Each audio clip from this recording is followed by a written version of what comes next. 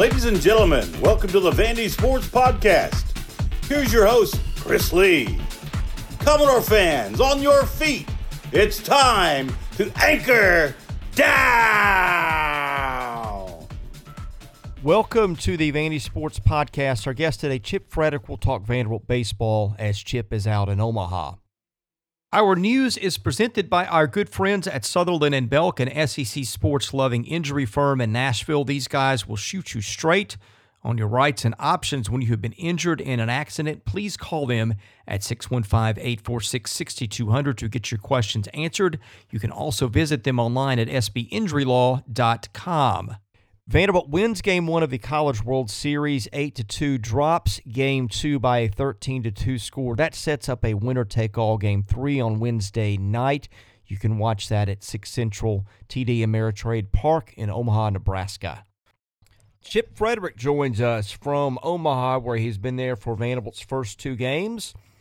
As we do this, Chip is standing literally on third base of the old Rosenblatt. I can hear the birds in the background. Sounds like a good time out there. It is, Chris. Had a good time here. First night was better than the second one, but my kids and I are at Rosenblatt Stadium, the old field where the College World Series was for so many years, and they actually have a nice little park here. They've got the original home plate, and they've kind of got a pseudo infield and pitching mound and some of the original seats, and it's really nice. It's located where the Omaha Zoo is, and they've got the first base, second base, third base, also a little bricked area there that's got a marker on it. So I'm literally sitting on third base at the old Rosenblatt Stadium, but hoping for bigger things here, better things for the Commodores after last night. And I know since the last time we talked, some good things have happened. And then we kind of had last night's loss that we want to put in the rearview mirror, but hopefully tonight we can win a national title and flush all those. That'll be a distant memory, but a lot of work to do. Did you go to any games in the old Rosenblatt? I did not. That was the era of I remember I was like when I started paying attention to that. I mean, when you start playing high school baseball, you pay attention to all that, and you stay up. Those are the games, and the games would go till 2 or 3 in the morning with these Omaha summer rainstorms that they'd had, and they'd get backed up, and the format was a little different then. It was true double elimination. I think they didn't have the championship series like they do now, but those are some good memories. That old mystique, and in the neighborhood, it's when you drive here to the park and where the Omaha Zoo is, you see the old houses, and it was in a neighborhood. The park was for years, and I remember hearing the stories of how people would park. The owners of houses here would have 10, 12, 13 cars parked in their driveway, kind of like the old Legion Field in Birmingham, and make money on it. And so it was a unique setting here. It was kind of on the top of a hill.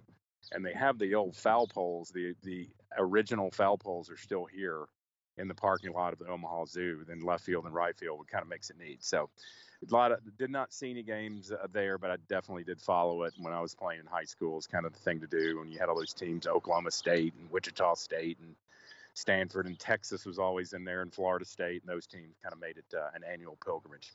Yeah, I've been to Rosenblatt for the College World Series twice. Of course, Vanderbilt was in neither. But let's talk about atmosphere. What is it like out there right now when you're going to the games?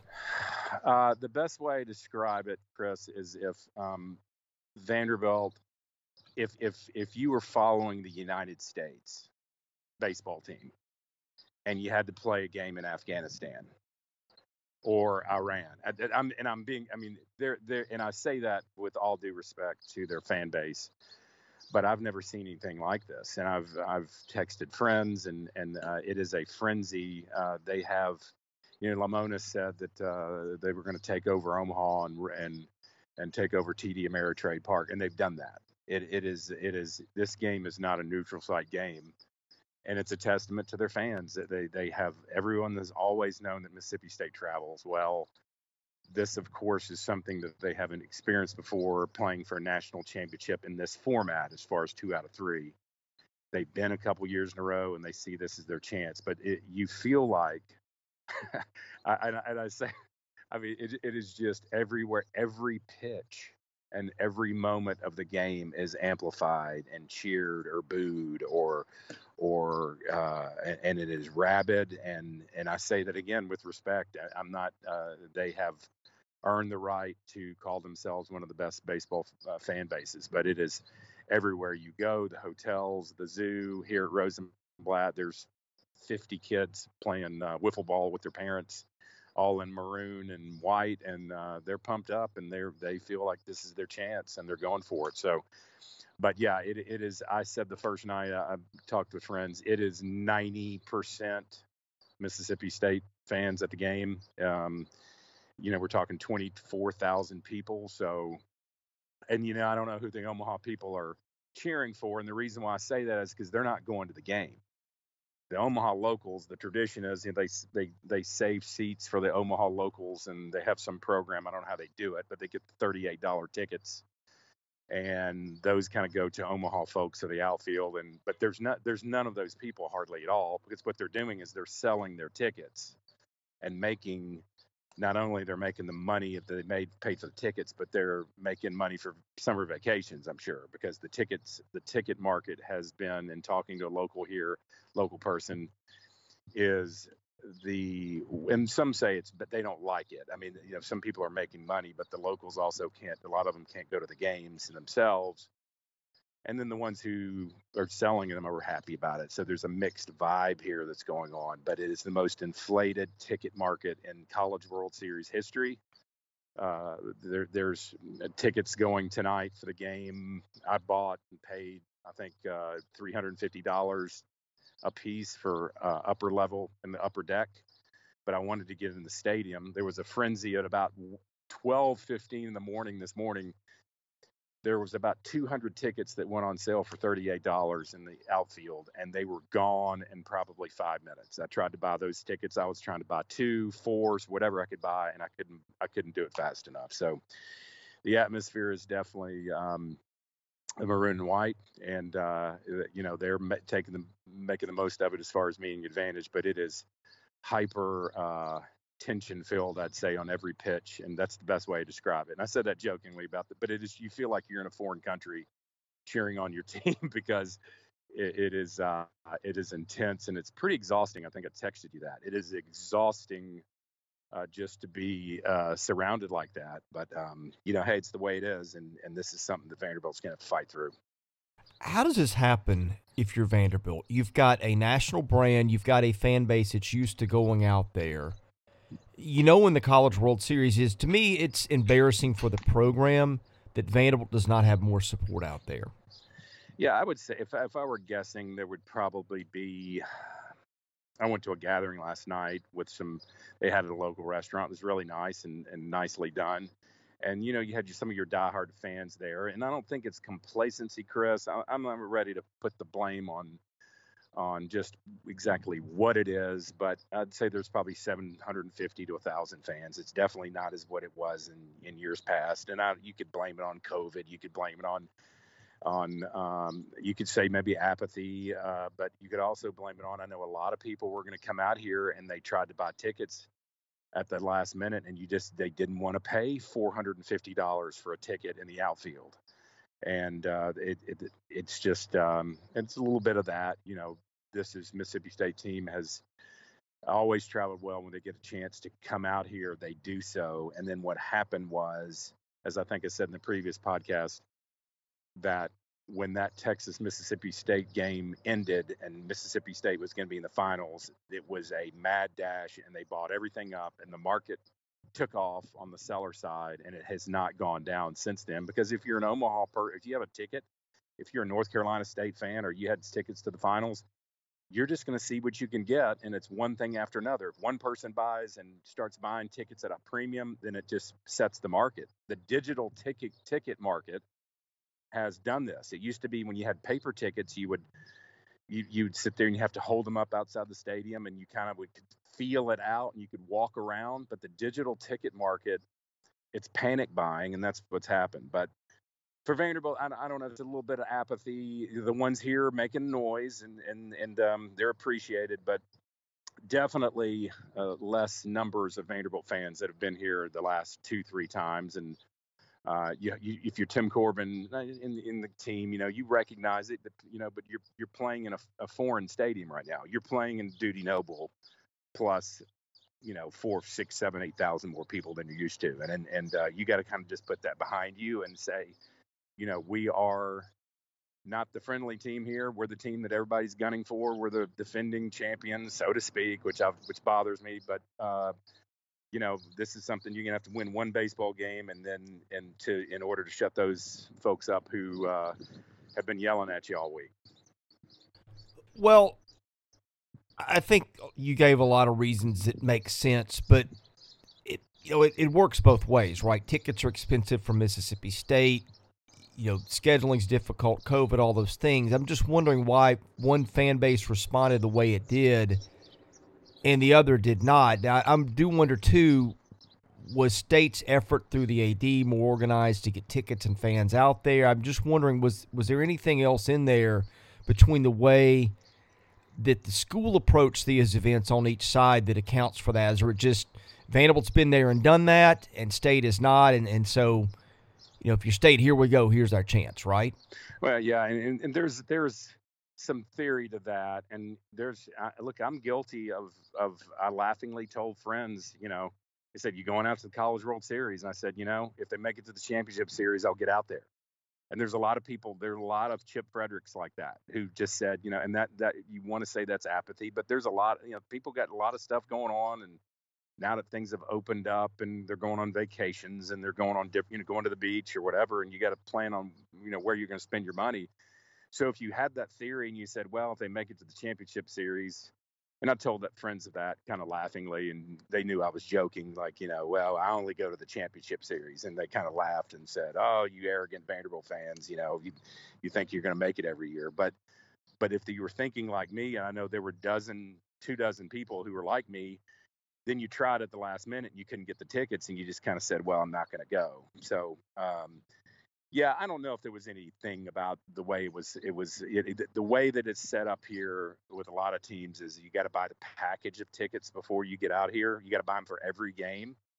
And it's hard. We said this, it's hard to stay out here for 10, 12 days. It's expensive. Hotel rooms are 30% more, food's higher, plane tickets are higher, rental cars higher, and it's just a lot of people businesses maybe are just struggling or still trying to get out here. So I don't pinpoint it to anything that the way Mississippi State did it versus Vanderbilt. I just think there could be a little bit of apathy that we've done this and I've seen it, and we're going to watch it on TV, and we've talked about that before too, Chris. It's watching it in your living room in HD and with the air conditioning, with your own food and all that, when things are skyrocketing price is tempting to a lot of people.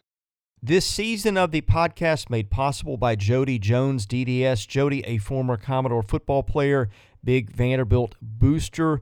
Jody's practice is at 55 Music Square East. If you are looking for general or cosmetic dentistry, Jody is your guy. Just ask the stars. My goodness, Jody is the dentist to all kinds of music stars, movie stars, coaches, athletes. Folks know he is the guy in Nashville for your general or cosmetic dentistry needs.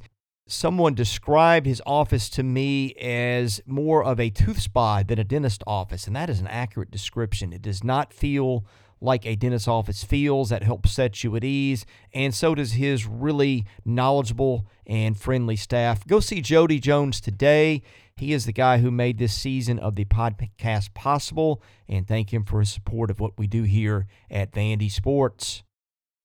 Well, and let me give you a personal story here. I have been to Omaha, 6 times, 5 times, 4 times, I guess 3 times as a media guy. Well, no, wait, it'd be 2. I could not go in 2011 because that's when our first child was born. Literally was born during the College World Series, so that was never going to happen. I went in 14, went to some of it, went to 15, went to some of it. Now I just everything that I do, I pay out of pocket. I don't have a travel budget or anything that anybody provides for me, that rivals provide for me. So if I go, it's out of my pocket. And I try to go, and that's the way for anything that I cover, right? That was the way in Hoover.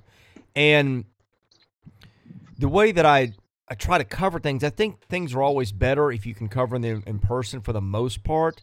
Sometimes you can pick up on things from the press box and between innings that you can't in the stands and just get the vibe. Well, this year, the NCAA made it very clear that they were encouraging people to cover from home. There really is no media access out there. We get everything on Zoom. So I can't do much anything out there that I can't do from here. The exception would have been the craziness on Friday, right? When you're trying to count players and see what's going on. Unfortunately for me, I'm connected and I'm texting people out there to find out what's going on and report from it back in my living room. But for me, there was no reason to go. It just was going to be a lot of money and a lot of time and a lot of strain on my family if I was going to do it. But I was looking at doing it. I talked to my dad. He'd never been out there. I think people know I grew up in a household of Vanderbilt fans. I've got a brother who's a couple years younger than me. He's never been. I'd said something to him about, hey, why don't you guys go? I know you've never seen it for yourselves. It's pretty neat. Nothing for me because I don't really get anything out of it. Other than I've never been there to see them win one in the final out. That would kind of be an experience to mark off the bucket list that I've never been able to do. Again, it's always been a financial and family thing with me to not be able to go the whole time. And I was going to take my son. He's been out there before and just make a family thing of it. But that's what happened is we had talked about it and nobody made any decisions. And I brought it up again Saturday morning when they advanced to the finals. And, I got it. Well, we'll think about it. And I just texted him later saying, hey, quit thinking about it. I'm looking at tickets, and they're just too expensive. I suspect that happened with a lot of folks. Yeah, and this town's hurting a little bit still, Chris. I mean, a lot of America's hurting, but this is a type of town that, Midwestern town. This is a huge event for Omaha, and you can imagine what it did to the city last year to not have that here. I mean, you've got the Olympic swimming trials here, which is a huge deal. You've got this event, but this is a town there's not a lot that goes on. I mean, you're talking about the rooms go from $495 a night or $485 a night next week to $150 a night. And that just tells you how much this event and the U.S. Olympic trials mean. And there's not enough people to clean rooms. There's restaurants that we went to 2 years ago that are shut down, that cafes and breakfast places that my kids just loved going to. We went and it's shuttered. So it's a type of town that it's not like a Nashville where you got a lot of building going on and cranes up in the air and all that. It is a town that probably was hit harder than most, and it's still recovering. And so when you say that about, people watching their dollars and doing that has a lot probably to do with some folks' decision not to come out here, but it definitely didn't. It just, baseball is king at Mississippi State. I mean, there's other schools that are the other sports that they do. Football's big, and they not, but baseball is, from what they've built down there, it is a mania and a craze that they're proud of, and it didn't affect them at all. I mean, you probably had some people taking out some home loans or to get up here, and it didn't bother them. And there's some people here who literally traveled here and are not going to the games. They're trying to get tickets any way they can, and if not, they'll just watch it in the bars, and that's just what they do. Well, one more thing before we move on from this and talk baseball. I think this is where football really hurts them. I think the size of the fan base has shrunk so much. And I run into it with what I'm trying to do. When your business is based on subscriptions and ads and things like that, and football is so bad for so long, that is the predominant sport in this league and in this country. And I think that you get a lot of people that get into baseball because they pick their school, right? And so if they get into baseball, they're going to follow the school that they follow in football for the most part.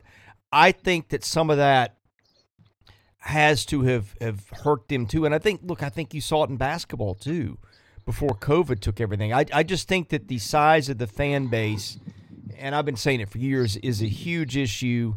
And I know the Chancellor's out there watching. He's got to see it too. And to me, that's got to really choose your word, alarm bells, yellow flag, whatever. I think that's something if the athletic department right now you've got to address is how do you build that back? Because I can't look. I think that there are other explanations too, but I think that's a part that probably cannot be ignored. Right. Well, your football is your base, and you've got to grow that. You've got to get it younger, and you've got to continue to have enthusiasm about that. Clark Lee was at the function I was at last night. Jerry Stackhouse was there. They had several other coaches that coach sports there. I didn't see them, but I understand there were 4 or 5 coaches. So, yeah, you do. It is kind of the base. Football is king in the SEC, and you've got to. That's where you grow the fan base. Although, as I've said before, there's Tennessee football fans who are Vanderbilt baseball fans because they admire the way Tim Corbin runs his program, and they like that it's the hometown baseball team, and they don't mind to have the split allegiances. But yeah, you're going to have to. And I think with the year that they had last year, which could have been just another Omaha performance if they didn't, if COVID didn't cancel it. I think you had a national championship, and then you had that lost year, and then you had the limited seating that they had this year for most of the year. I think the crowd base is always going to be there at that 2,700 at baseball games, but you're wondering if they make a next step and have an expansion, put a deck on somewhere and do that, which I think is something that I don't know for a fact that Tim Corbin would want, but I think it would be something that at least try to get to where it's 4, 5, 6,000 at games instead, and then grow it that way. But I agree with your point. Football is going to run. It's going to, the thing that's going to turn the dial, so to speak, as far as growing it from within and growing it from the mid-state level and a state level. And that's just something you're going to have to watch. But I agree with your points. All right, let's talk tonight. Vanderbilt wins a game 1 with 1 big inning, and then the pitching was great. Last night, just a crummy game all the way around.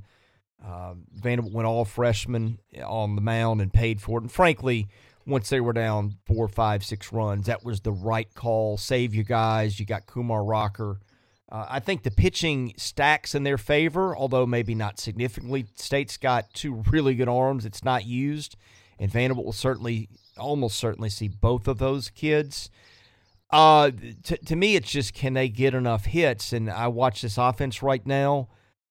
It doesn't look good. It hasn't looked good for a while. I don't really understand why some things haven't changed in the batting order, but what's your take on all that?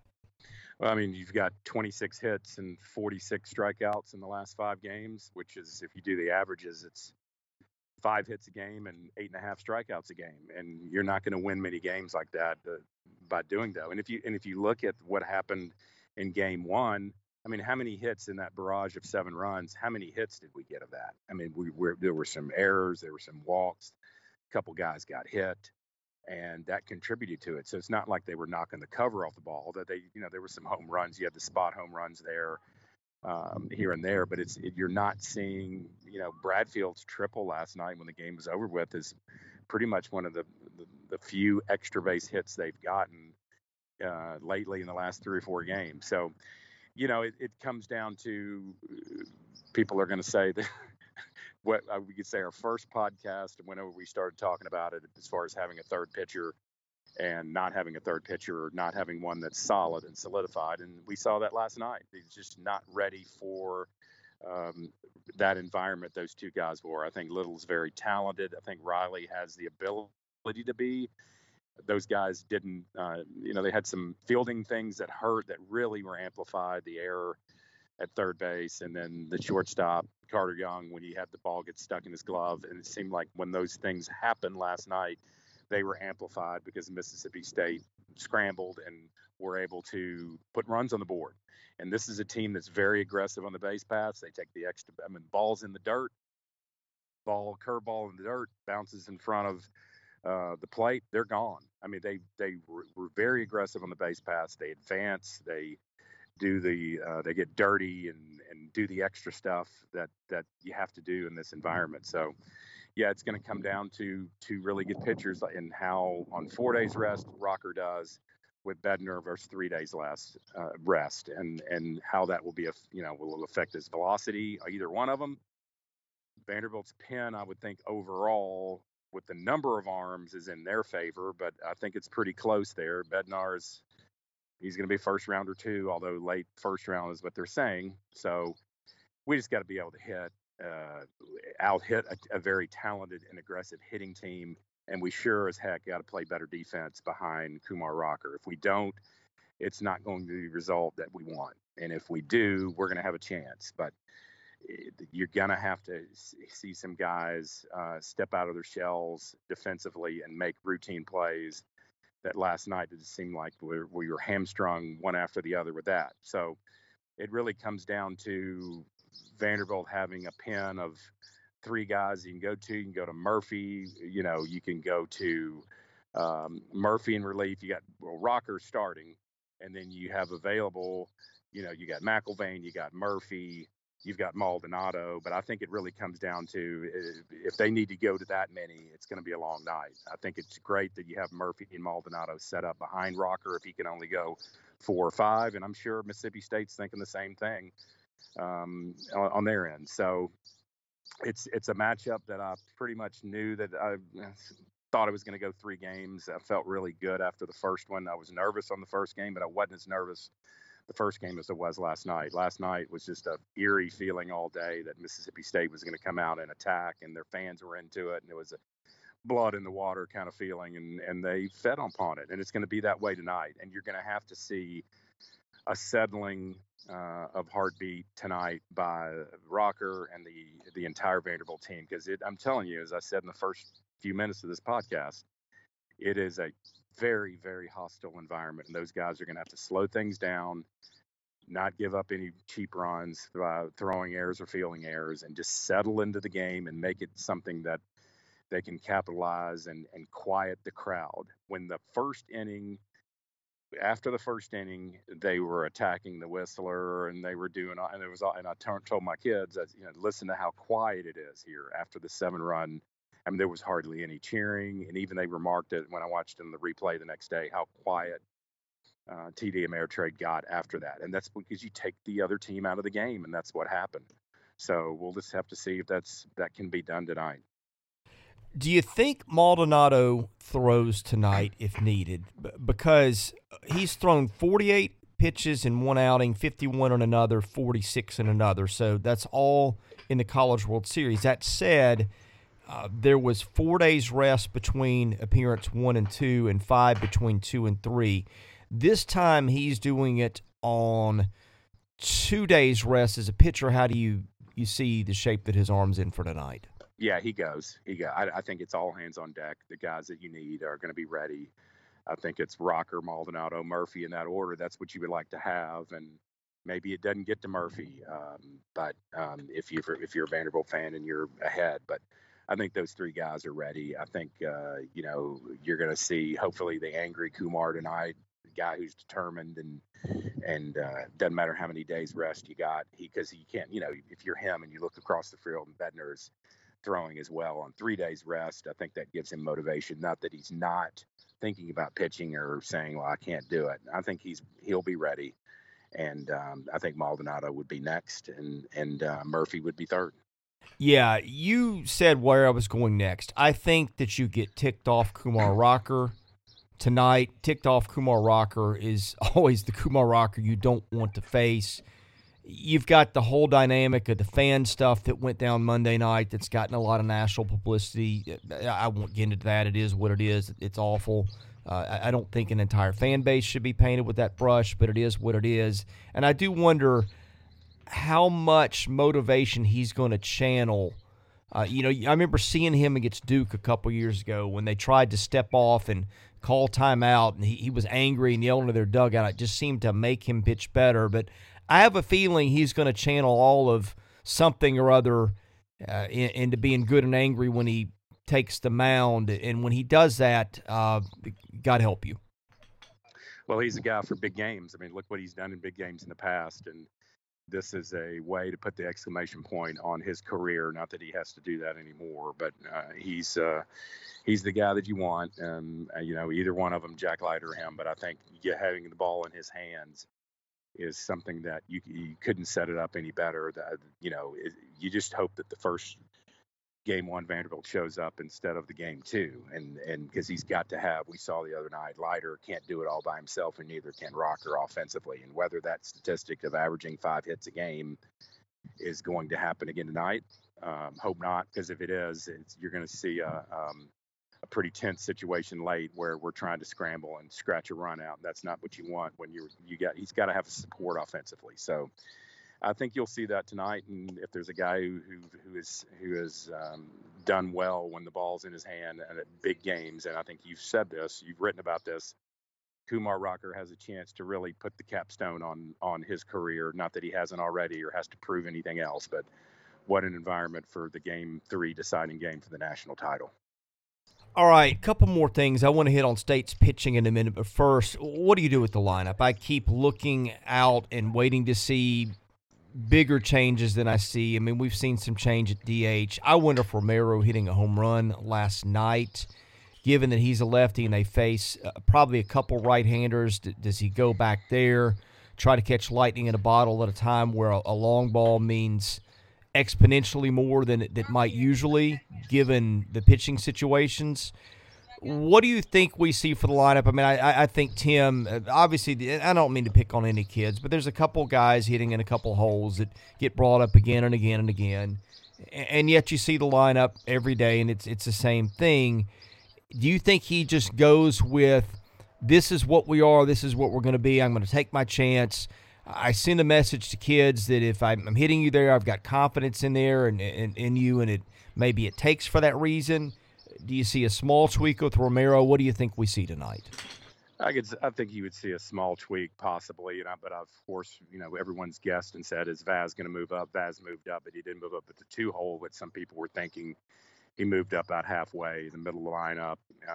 You saw, some subtle things, and you wonder if, I'm just not so sure if Carter Young's just not, from the right side especially, he's just not making much contact at all. And you hate to make a change in the national championship game, but sometimes, Tim has proven that he'll do whatever it takes to what's best for the team. So I know he's struggled. He struggled in the field, and he struggled to play, especially from the right side. Now, he had the big home run earlier in the tournament, but it is sort of a world of you're playing one game here and you can't worry about what's going on. And you wonder if Kolwick's availability, Bednar is a righty, so you're wondering if Leneve has an opportunity on that from that side. So there's a couple things, but it wouldn't surprise me if there were a few changes. But I think at this stage, I don't think you're going to see a ton, given that. But having said that, Tim has proven lately, just like you said about Romero, that if somebody's hot, he will try to, as you said, catch lightning in a bottle and maybe just say we're just gonna go with a hot hand and maybe switch things up here to give us a little more punch. Well, Carter Young has been the guy who's been the focus of a lot of criticism. He's not hitting well. I can understand why. I think the shoulder thing had to affect him. I still trust him in the field. I know it has not gone well for him. Now, where I get a little nervous with him defensively is on the corners. They haven't been really solid there. Carter, I think you can't take him out of the lineup. His glove's still too good, even if it's not been what it's been. I don't think that's something you're going to see. Yeah, the bad luck of having the ball stuck in his glove. Now he does have a very big glove, as somebody said, like a skillet out there. You would wonder if he's ever had a shorter glove, like an infielder's glove, but he has if you've ever seen it, Chris, I don't know if you paid attention, but it is a huge big glove, and seeing the ball get stuck there was just frustrating. And then you had a wave of nausea go over yourself when that happened, because you're like, what bad's going to happen after this happens? It was just like an omen, and sure enough, a bunch of bad happened after that. So I wouldn't be surprised if the lineup is the same with Carter. I'm not calling for that. But I think you just got to make sure that the places in the lineup where you got guys who can make contact and move runners that could be tweaked a little bit, but I don't think it's going to be much. All right, let's talk State. I saw Bednar and Sims up close. I was sitting just a few rows behind home plate when they pitched here. Bednar was really good. He's, like as you said, a late first rounder. He's got a good fastball, kept it really low in the zone, just made a living at the knees all night from what I remember in the game here. They got to Sims a little bit more than most teams did, but Sims is the most dominant reliever this side of Kevin Kopps in this league and probably in the country. He strikes out about half the guys he faces. Now, Vanderbilt did hit him a little bit, And the other thing about him is he's usually a 2 to 3 inning guy, not like a 3, 4, 5 inning guy. So if you can get Bednar out early by some miracle, then I think your chances are improved. But your nightmare scenario is getting Bednar in the 6th or the 7th and going Sims the rest of the way, and especially if you're on the other side and trailing at that point. Yeah, you don't want to get to the dream scenario would be to get to him in like the 3rd or 4th with something, some balls hit and some errant plays defensively by State and some balls hit hard and get him out of the game because of a pitch count because he just threw 3 days ago. But yeah, you're right. Sims, worst part is if you're trying to get Sims and if you're Mississippi State, if the best thing for them would be if you're trying to get 6 outs or 9 outs, they can go to him and I'd be pretty confident in that because he's got enough rest and. You're talking about a guy who could be, if he comes in tonight and throws, he could be MVP type setting for him by the Omaha that he's had so far. I know that sometimes, it goes to pitcher sometimes, but you see how many times he's been out there, how many players he's struck and had strikeouts.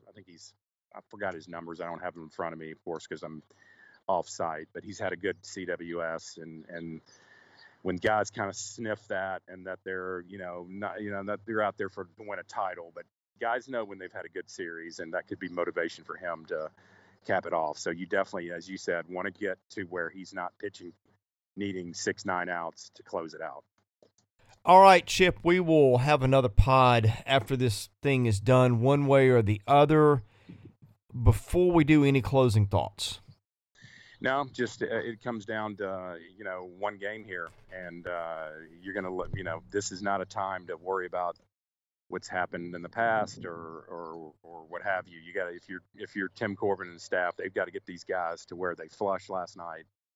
And they're just thinking about trying to get 27 outs and being 1 run more than Mississippi State in the scoreboard. I think it is the matchup that I like is that Kumar Rocker in his big game, and it's not going to be new to him. He's pitched on that mound now, 5 times will be that he's pitched on at TD Ameritrade.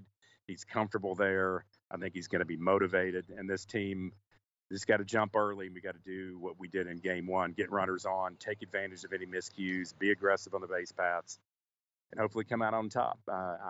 I'm as I said, Monday night, I felt really good. Last night, I didn't feel really good. And tonight, I just think it's a perfect scenario for this CWS. You got 2 first-rounders going against each other, and Vanderbilt's definitely the underdog crowd-wise. And I haven't seen the betting line. I don't know what it's done. Have you seen it or not? But I'm sure Vanderbilt might be a slight favorite, not positive, or could be pick 'em, but looking forward to it, and we'll just see what happens and throw it out there and hopefully come back with another title. Chip, tell folks about your real estate business before we end the show. Yeah, I'll be real quick. Just things are still hot in real estate in Nashville, and our firm, Frederick & Clark Realty, has been around since the 1960s, early 60s. My father, Jerry, played basketball there, and my brother, Steve, and myself, all Vanderbilt guys. And so if any of your listeners have any real estate needs on the buying, selling side, make sure you call us. You can check out our website at frederickandclark.com. I actually ran into some people last night at the Vanderbilt party, Chris. I forgot to say this. A lot of people listen to this podcast more than you know.